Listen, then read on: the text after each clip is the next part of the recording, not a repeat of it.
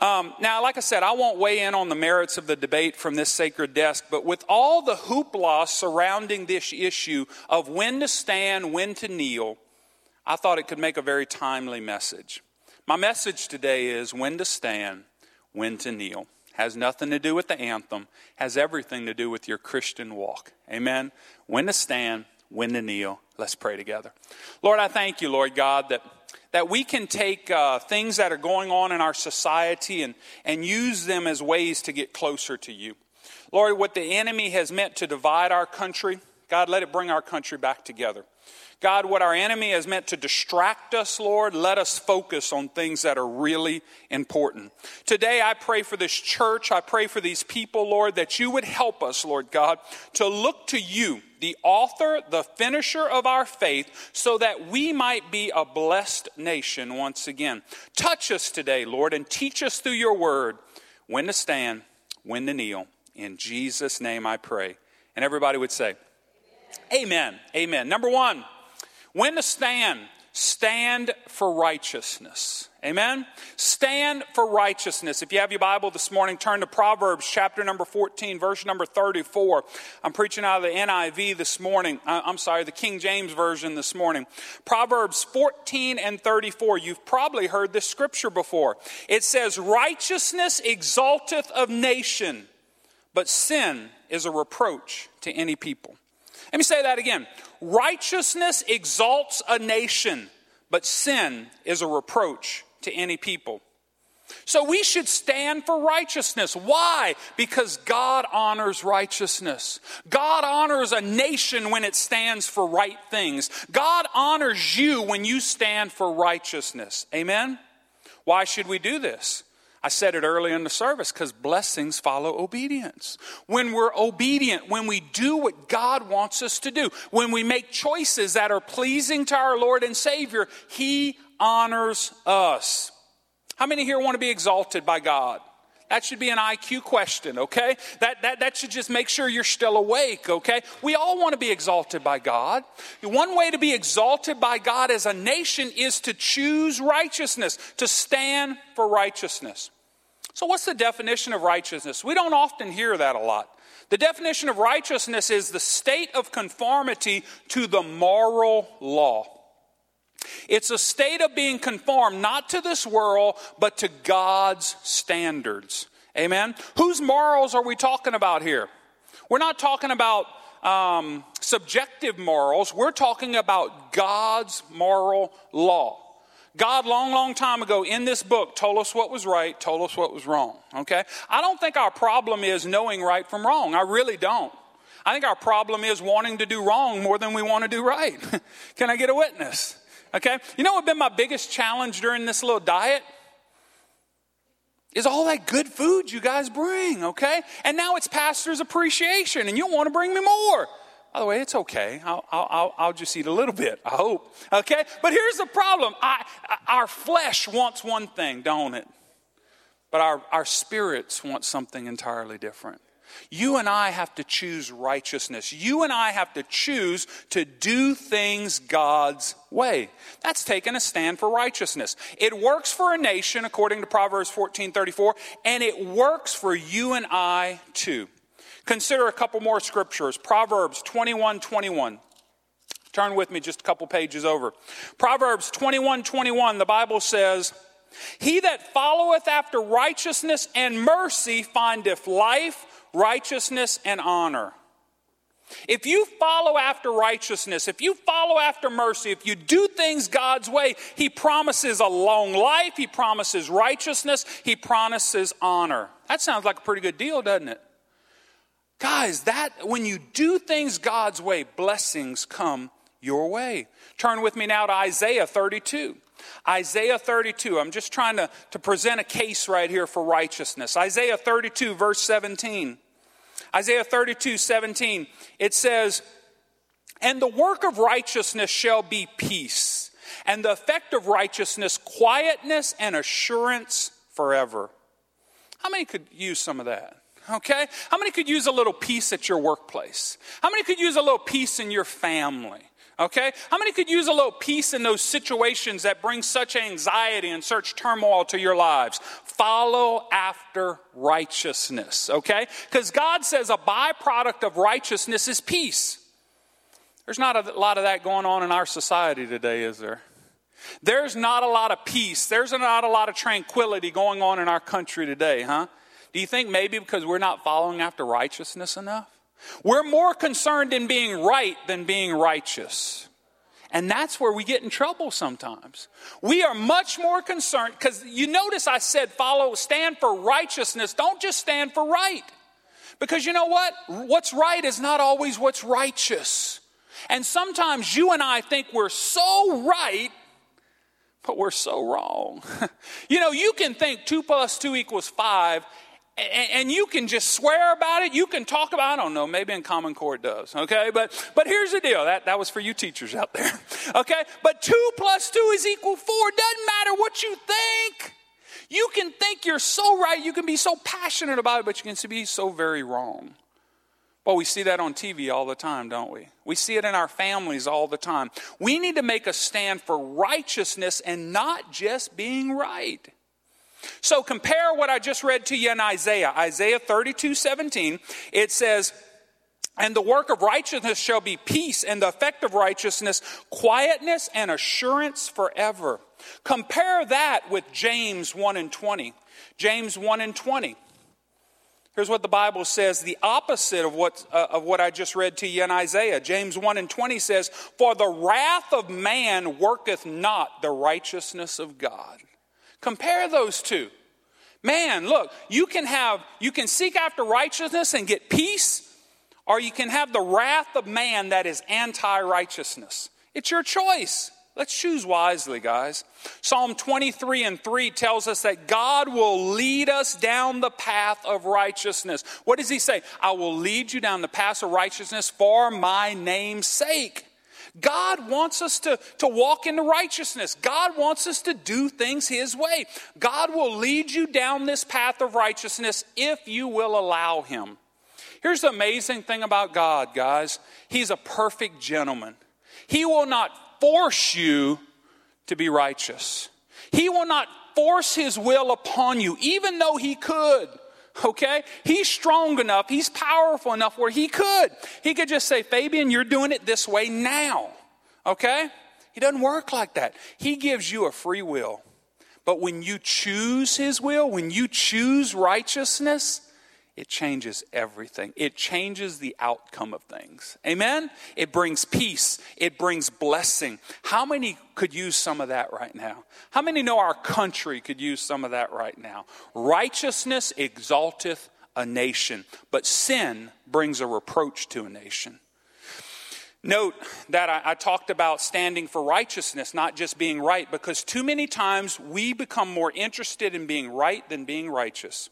When we choose righteous, we will always be in the right. Let me say this again. When we choose righteousness, we will always be in the right. But when we choose being right, we aren't always righteous. We need to make sure that we're listening to the voice of the Holy Spirit. Amen? You know, guys, the voice of the Holy Spirit and the voice of my wife sometimes sound a whole lot alike. Can I get a witness? Brother Ricky, you understand? Seth, can you relate? Okay. Sometimes the voice of the Holy Spirit sounds like a lady's voice to me. Okay. It's kind of the same thing. Okay. But guys, here's the deal. We need to listen to the voice of the Spirit. I said it a couple weeks ago. It's not just enough for us Pentecostals to be Spirit-filled. We got to be Spirit-led. Man, I've met some tongue-talking folks do some pretty stupid things. Okay? I've met some folks, they'll talk in tongues on Sunday and they'll cuss you out on Monday. That may be being full of something, but it ain't the Holy Spirit. Okay? And that's certainly not being Spirit-led. Well, Pastor, I'm a Cajun. That's just the way I is. Well, let God change the way you are. Okay?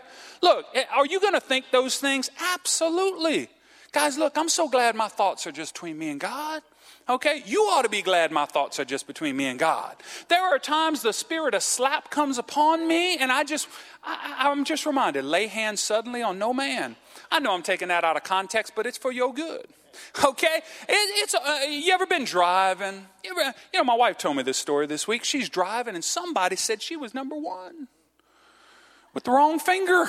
Okay? You ever had that one finger salute? You ever had somebody just ruin your day? Okay? I'm so glad she didn't run them off the road. That wouldn't have been good. We need to follow after righteousness. Guys, we live in a very unrighteous society. We live in a very unrighteous world. Nobody's thinking about being righteous. Everybody wants to be right. Let's make sure that you and I as Christians decide that being right is not the most important thing. Being righteous is the most important thing, because that exalteth a nation. That brings blessings upon you and your family. And how many in here want to be blessed?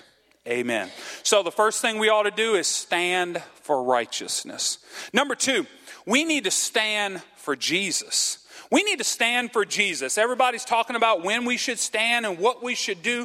Well, guys, look, we need to stand for Jesus. Turn with me to Matthew chapter number 10. Matthew chapter number 10. Talking about standing for Jesus. Matthew chapter number 10, verses 32 and 33 say this.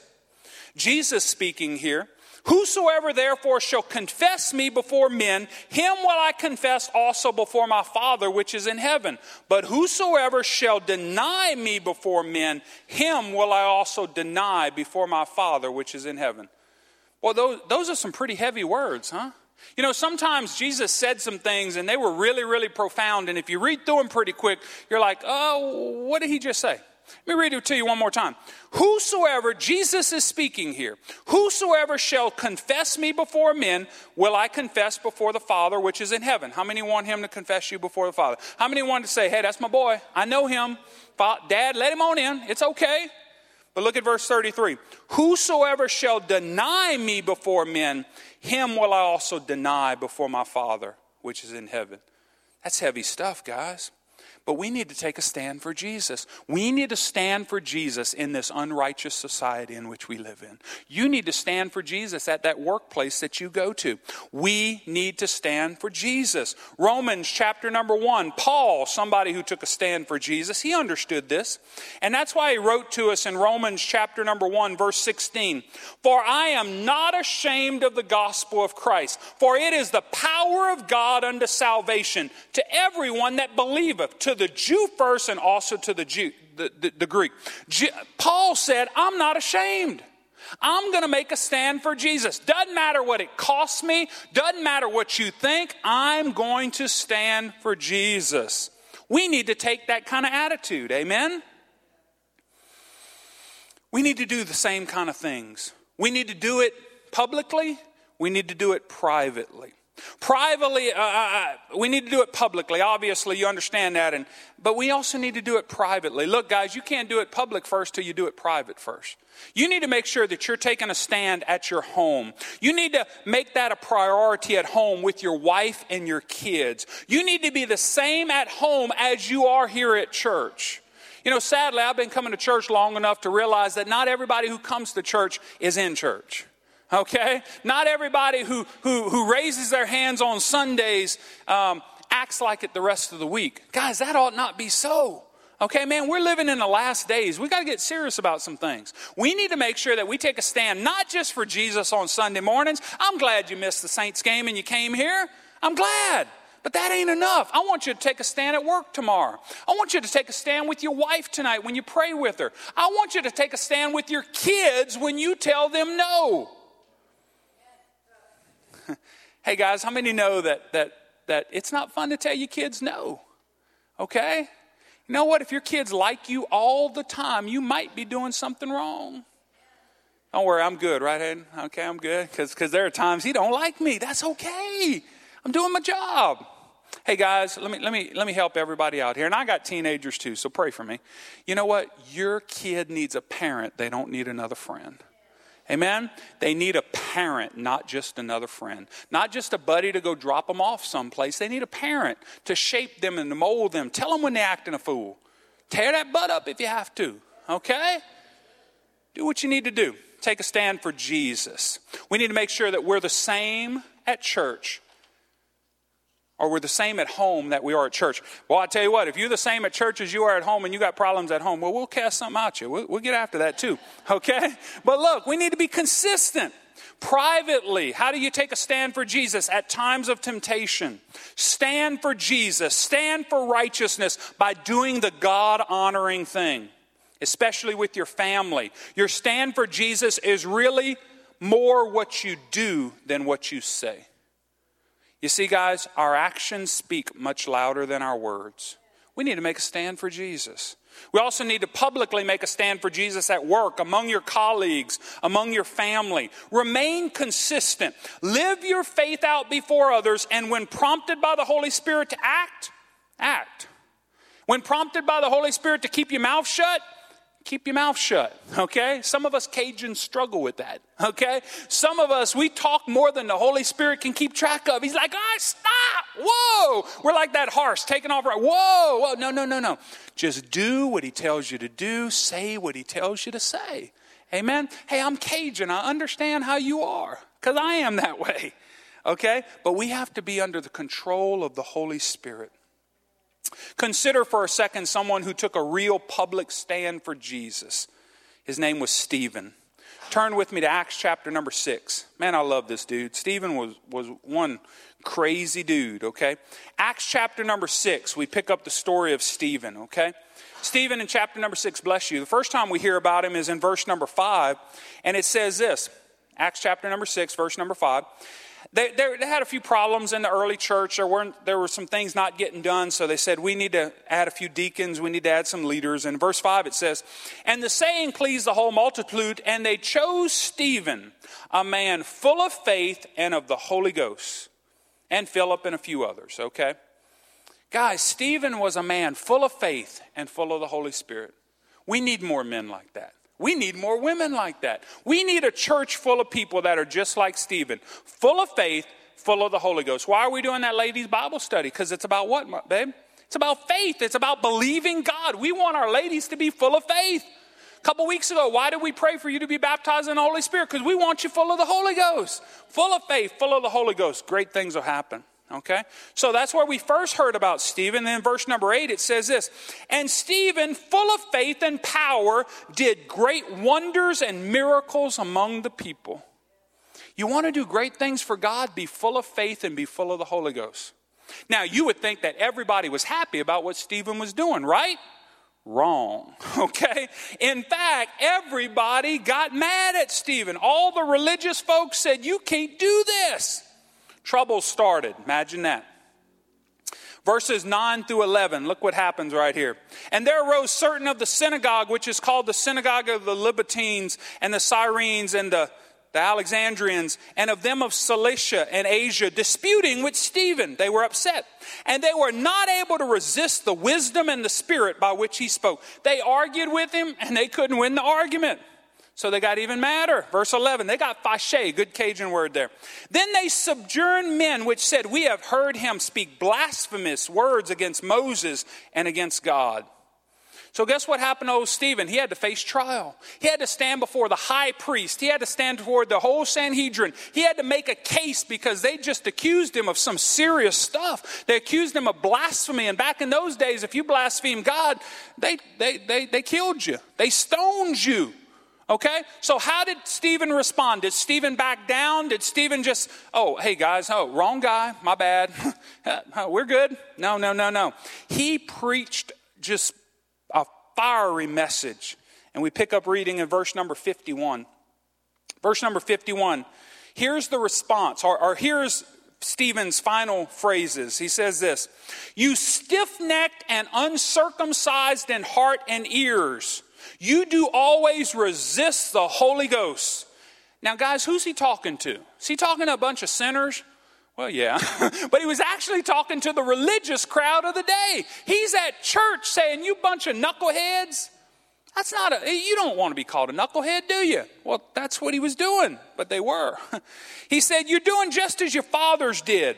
Which of the prophets have you not persecuted? And they have slain which have showed before the coming of the just one, of whom you have now been betrayers and murderers. You have received the law by the disposition of angels and have not kept it. When they heard these things, they were cut to the heart, and they gnashed on him with their teeth. But he, being full of the Holy Ghost, looked up steadfastly unto heaven and saw the glory of God, and Jesus standing on the right hand of God, and said, Behold, I see the heavens opened, and the Son of Man standing on the right hand of God. They cried with a loud voice and stopped their ears and ran upon him in one accord, cast him out of the city and stoned him. The witnesses laid down their clothes at a young man's feet, whose name was Saul. And they stoned Stephen, calling upon God and saying, Lord Jesus, receive my spirit. And he knelt down and he cried with a loud voice, Lord, lay not this sin to their charge. When he said this, he fell asleep. Guys, taking a stand for Jesus may and probably will cost you something. Okay? It will probably cost you something. Maybe even everything like Stephen. But if we could ask Stephen today if it was worth it, how do you think he would respond? In fact, think about it. In the moment where he is about to enter eternity, he looks up to heaven. Now remember, what did Jesus do when he left this earth? He went to heaven and he's what? Seated at the right hand of God. But he looks up to heaven and he sees Jesus doing what? Standing at the right hand of God. Hey guys, you ever gave somebody a standing ovation? You ever just, you couldn't sit down anymore? You stood up and you were like, wow, you are awesome. You are amazing. We do that for our missionaries. By the way, next Sunday we have a missionary who's going to be with us. When I introduce him, would you mind standing to your feet and welcoming him? Just because they're my heroes. I love missionaries and you will too. Okay? But Jesus couldn't stay seated, Fabian. He couldn't just sit there at the right hand of God with everything Stephen was doing. He had to get to his feet and he had to say, that's my boy. Guys, let me tell you, when you make a stand for Jesus, he'll make a stand for you. When you say, I don't care what people think, I just care what he thinks. When you begin to say, I don't care what my boss cares about, I care about what Jesus cares about. I will make a stand for Jesus. Everybody talking about when we should stand and how we should do this, and this. And guys, the real focus is we should take a stand for Jesus. We need to take a stand for Jesus no matter what it costs, no matter what people may think. We need to stand for the one who will stand for us. Amen? You see, Jesus is worth standing for. Jesus is worth serving. And when should we stand? We should stand for righteousness. We should stand for Jesus. So when also should we kneel? Glad you asked. Number three, we should kneel in prayer. We should kneel in prayer. Consider these promises concerning prayer. Now, guys, I could wear this battery out talking to you about promises of prayer, but just a few promises when it comes to prayer. Matthew chapter number 7, verse number 7. Matthew 7 and 7.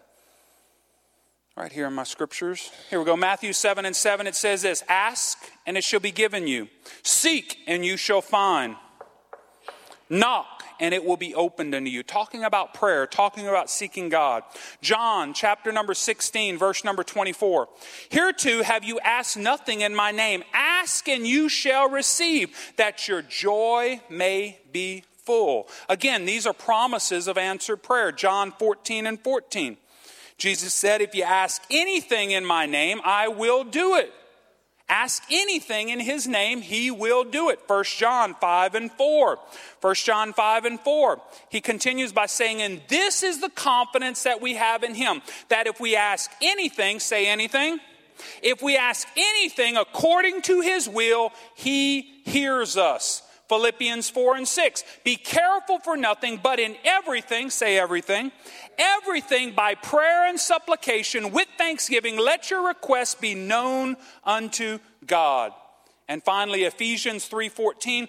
For this cause, Paul says, I bow my knee unto the Father of our Lord Jesus Christ. Guys, when should we kneel? We should kneel in prayer.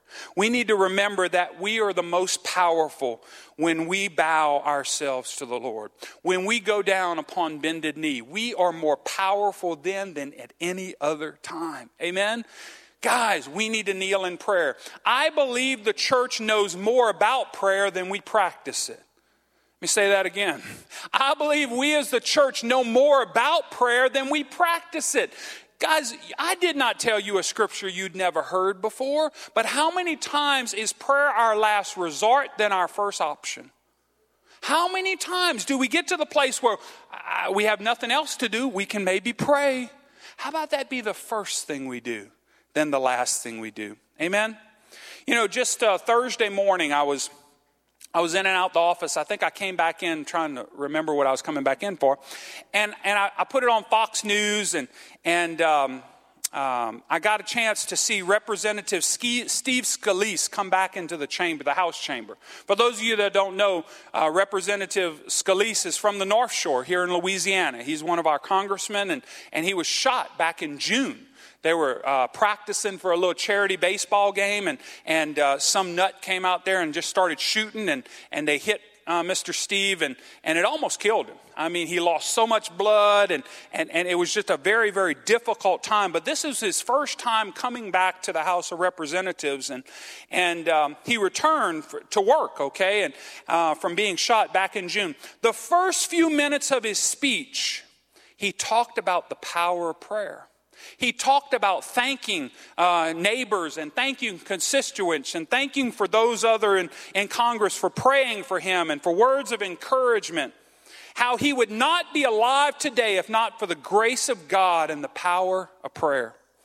Now, guys, I got to tell you, everybody was excited when Steve walked in, and then when he started talking about God, it didn't seem like everybody was quite so excited, okay? They talk about a lot of things in the halls of Congress, but the power of prayer and the power of God is usually not one of them. But here's the deal. If that man in that venue can give glory to God, shouldn't you and I do the same? If that man who had to go through what he went through to understand the power of prayer, how much more should you and I understand the power of prayer? Guys, we need to kneel in prayer. We need to get back to prayer as individuals, as a church, as a nation. In church, often we know more about prayer than we practice it. That great scripture when it comes to prayer, I was texting someone who was just talking about all the turmoil going on in our world today, and I responded to him, 2 Chronicles 7:14. If my people who are called by my name shall humble themselves and pray and turn from their wicked ways, then will I hear from heaven, will forgive their sin, will heal their land. Guys, our land needs a healing. It's time for the church to realize that we have the key to that healing. It's found in prayer. It's found in us gathering together in bended knee, trusting that only God can work in this situation. We need to bow in prayer. Amen? And finally, I'm almost done. We need to kneel for Jesus. We need to kneel for Jesus. If you have your Bibles, turn with me to Isaiah 45. Isaiah 45.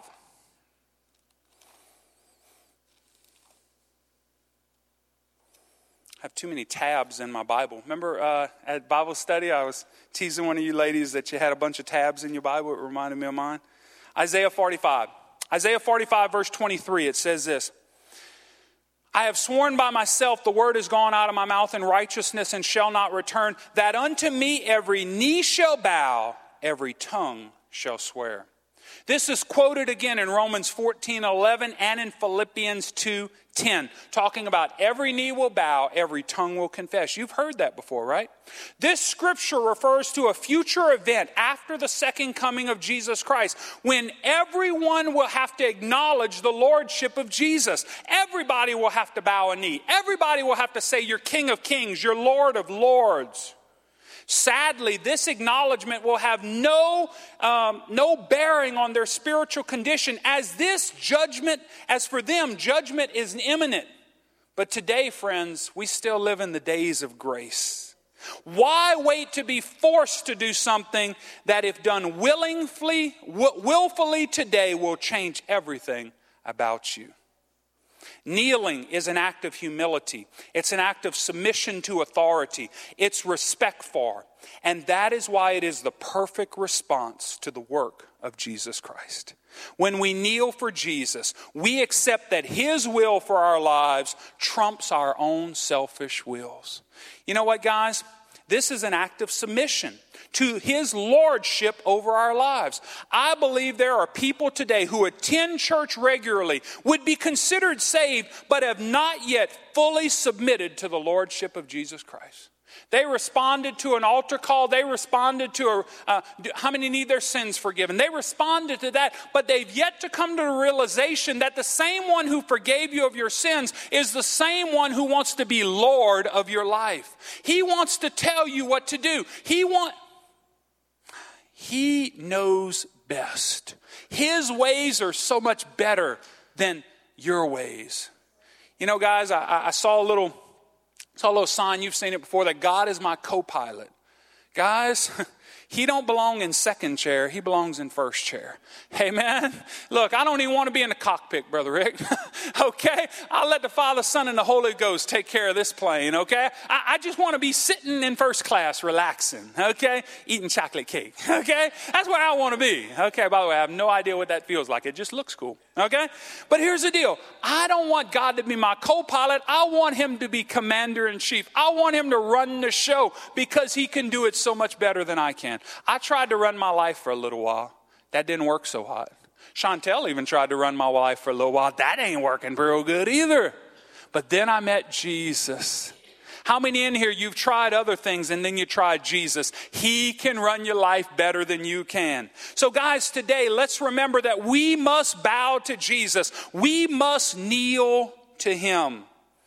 Like I said, there are people today in church that have accepted him as Lord, as Savior rather, but maybe not fully as Lord. He should call all the shots in our lives. He's the boss, not just our Savior, but our Lord and Savior. Let's regularly take an inventory of our lives to make sure that we are kneeling or submitting to Jesus in every area of our lives. So guys, that's when to kneel and that's when to stand. I hope it's helped you out a little bit. Now here's the problem. Our world has messed all that up, hasn't it? Okay? Our world has messed all of that up. But you and I as Christians can teach them by our example what's really important. Amen? Guys, they don't need us to preach to them. They need us to live it for them. They don't need us to tell them. They need us to show them. By the way, that's a principle for us to the world. That's a principle for you as a parent to your children. That's just a principle. Amen? Your actions speak louder than your words.